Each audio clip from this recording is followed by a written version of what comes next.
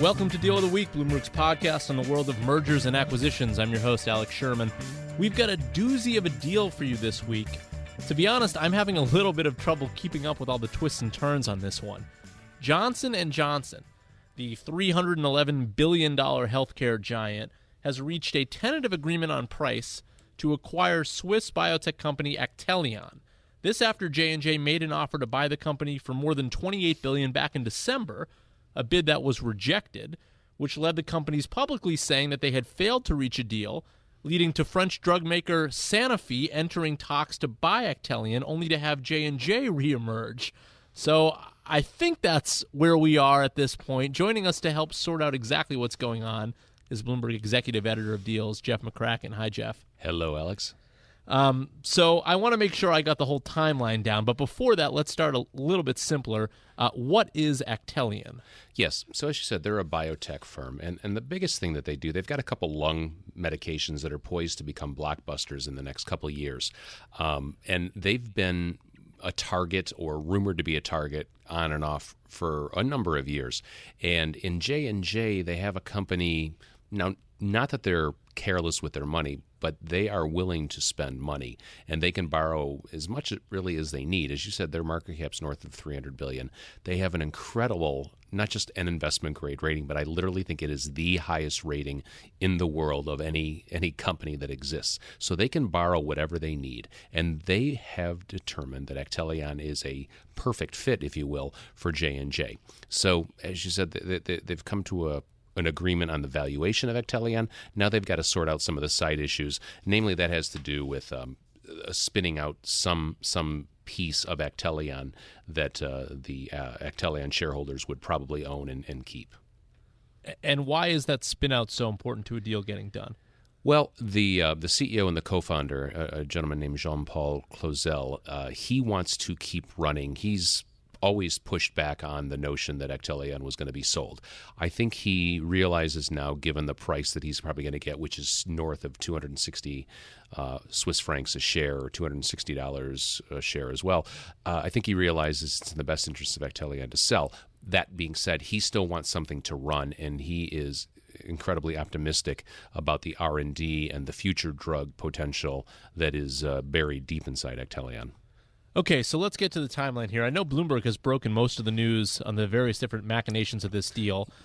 So I believe this all started with one of our stories right before Thanksgiving, which sort of kicked off the public M&A process for Actelion. It was not before Thanksgiving. It was actually Thanksgiving. Thanksgiving itself. It was Thanksgiving morning. I think I was sitting at a diner eating breakfast with my family and my wife's family.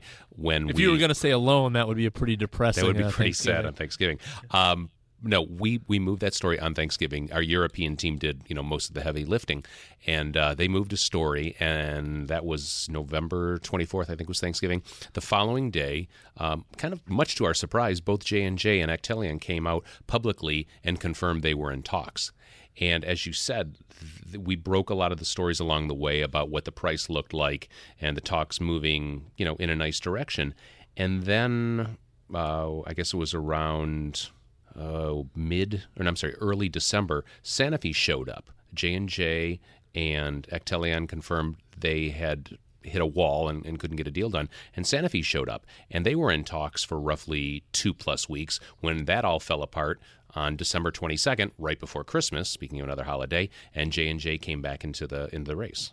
This is not usual. It is fairly rare. In fact, I'm struggling to think of another example off the top of my head when a company publicly says we're in talks, publicly says we're not in talks, and then so quickly reemerges.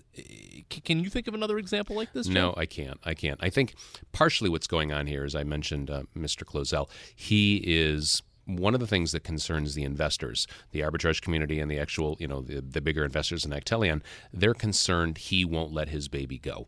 And, he's going to have a lot of say here.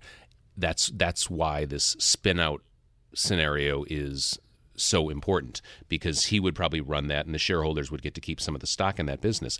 And that's probably why the first go around with J&J fell apart, and that's probably why Sanofi, who's had a bad year in 2016 in terms of deal activity, I think that's why they hit a wall there as well. They were proposing a payout that would be tied to Actelion drugs hitting certain targets in terms of revenue or profitability, and J&J came back, realized they could probably top that or give a little more certainty in terms of the price, and also negotiate this spin out asset. Do we have any sense of what the size of this spun out R&D asset is? No, not really. The best we've been able to pick up, and this was in late December, we knew that J&J had made an offer for Actelion that valued the company around $260 a share, which is roughly $28 billion. Now, this was an all-cash bid at that time? Exactly. So we do not have any clarity on the size of that piece that would be spun out.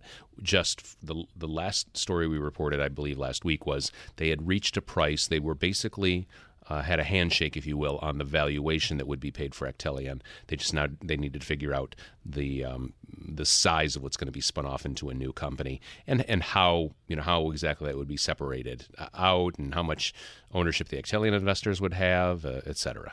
All right, so given that backdrop, do we have any sense now on future timeline? In other words, with an agreed-upon price, are we near the finish line here? Could a deal be announced next week? Yeah, I think we knew it was not going to be announced before.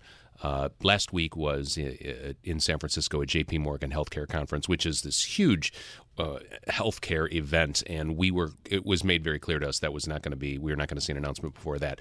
But we've been pointed towards the end of January for a deal to get done. So that's kind of where we're training our eye, is either next week or the week after, to get a deal done.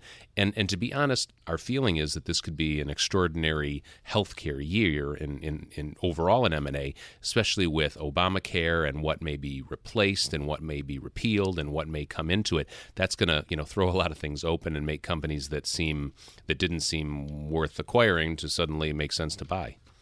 Along those lines, help us put this deal in perspective into the broader health M&A landscape from what we've already seen, because we have, in the past couple of years, seen a decent amount of drug maker activity. Is this deal similar to another one we've seen? Is there outside pressure on, let's say, J&J, who you said is sort of pretty good at doing these acquisitions and has, I believe they have more than 250 subsidiaries, so obviously they're quite a veteran at doing some of these deals. Is there any pressure on them to do a deal like this? It's not necessarily pressure on them. What you do see, and what's been a pattern for the last couple of years, is the really big healthcare companies. J&J would obviously fall into that category. Pfizer would be another one that would fall into the category. Sanofi is not quite as big in terms of market cap, but another one that will find, and they will see companies that are somewhere between 1 billion, 5 billion, maybe 10 billion, who have gone through the rigors of producing a drug, getting the FDA approval, and once they see that it's hitting with the consumer, they go ahead and they'll pay a pretty sweet premium to add that to their portfolio. That's been a pretty standard thing that we've seen the last couple of years. Some companies like Merck, AstraZeneca haven't done a lot of acquisitions, so we do anticipate those guys could get a little more active in 2017. And elsewhere in healthcare, where you're going to see more activity, perhaps, is going to be in the hospital space, or in the devices, or in the med tech. Those are all areas that every banker you talk to says those are areas where activity is going to pick up. Are there any companies, in sort of the Actelion range that maybe we should look out for as potential targets, given the landscape you just laid out? Maybe that haven't been seen as potential targets, but now in this new world, they're not a $300 billion company; they're a $30 billion company. But suddenly, maybe they emerge as a target this year. A company that we're keeping an eye on, and it's not that they're a target, but rather they're a company that seems poised to do a big acquisition this year is a company called Gilead.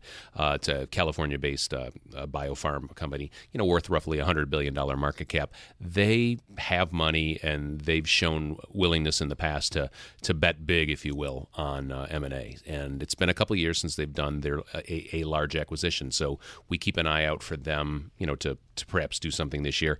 And another one I would mention, again, this isn't a target, but a potential acquirer that we could see something out of is a company called Biogen, a Massachusetts company, a little smaller than Gilead, around $60 billion or so in market cap. I think they've been reasonably, I don't want to say active, but they've been out there letting the world know they might be looking at it doing a deal or two. And just so I and our listeners understand, there seems to be a lot of uncertainty around what exactly is going to happen with, potentially replacing and repealing Obamacare. Why then would that lead to a boom time in healthcare M&A? Isn't uncertainty supposed to be sort of the preventer of big M&A? Absolutely, it is. But I think in 6 months or so, you're going to have a sense of what has been brought in to replace Obamacare. And it may look a lot like Obamacare, with just some things tweaked, some things, quote unquote, improved, some things changed. What might benefit the M&A in general is, I think, a lesser scrutiny that's going to be applied to these big deals.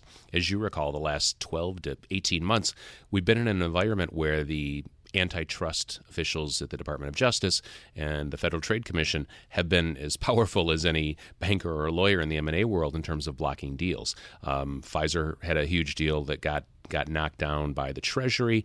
The two big health insurance deals that are going on have been sued to be blocked. If that goes away, which is what most people anticipate, if we see that scrutiny fall radically, not just from Obama to the W. Bush administration, but maybe even like the Reagan administration, which was famously hands-off, if you want, M&A, that will help, or that will encourage a lot of these bigger deals to go forward. Jeff McCracken, Bloomberg's executive editor of deals, talking about a deal we may see by the end of January, J&J acquiring Actelion for potentially more than $28 billion. Well, that will do it for this week's edition of Deal of the Week. Thank you, as always, for listening. Please follow me on Twitter at Sherman4949. Jeff, where can people find you on Twitter? J. McCracken. JC McCracken. JC McCracken. Don't forget about the C. Also, please listen to us on iTunes, Bloomberg.com, or any app you use to listen to podcasts. And remember to rate and review the show while you're there. See you next week.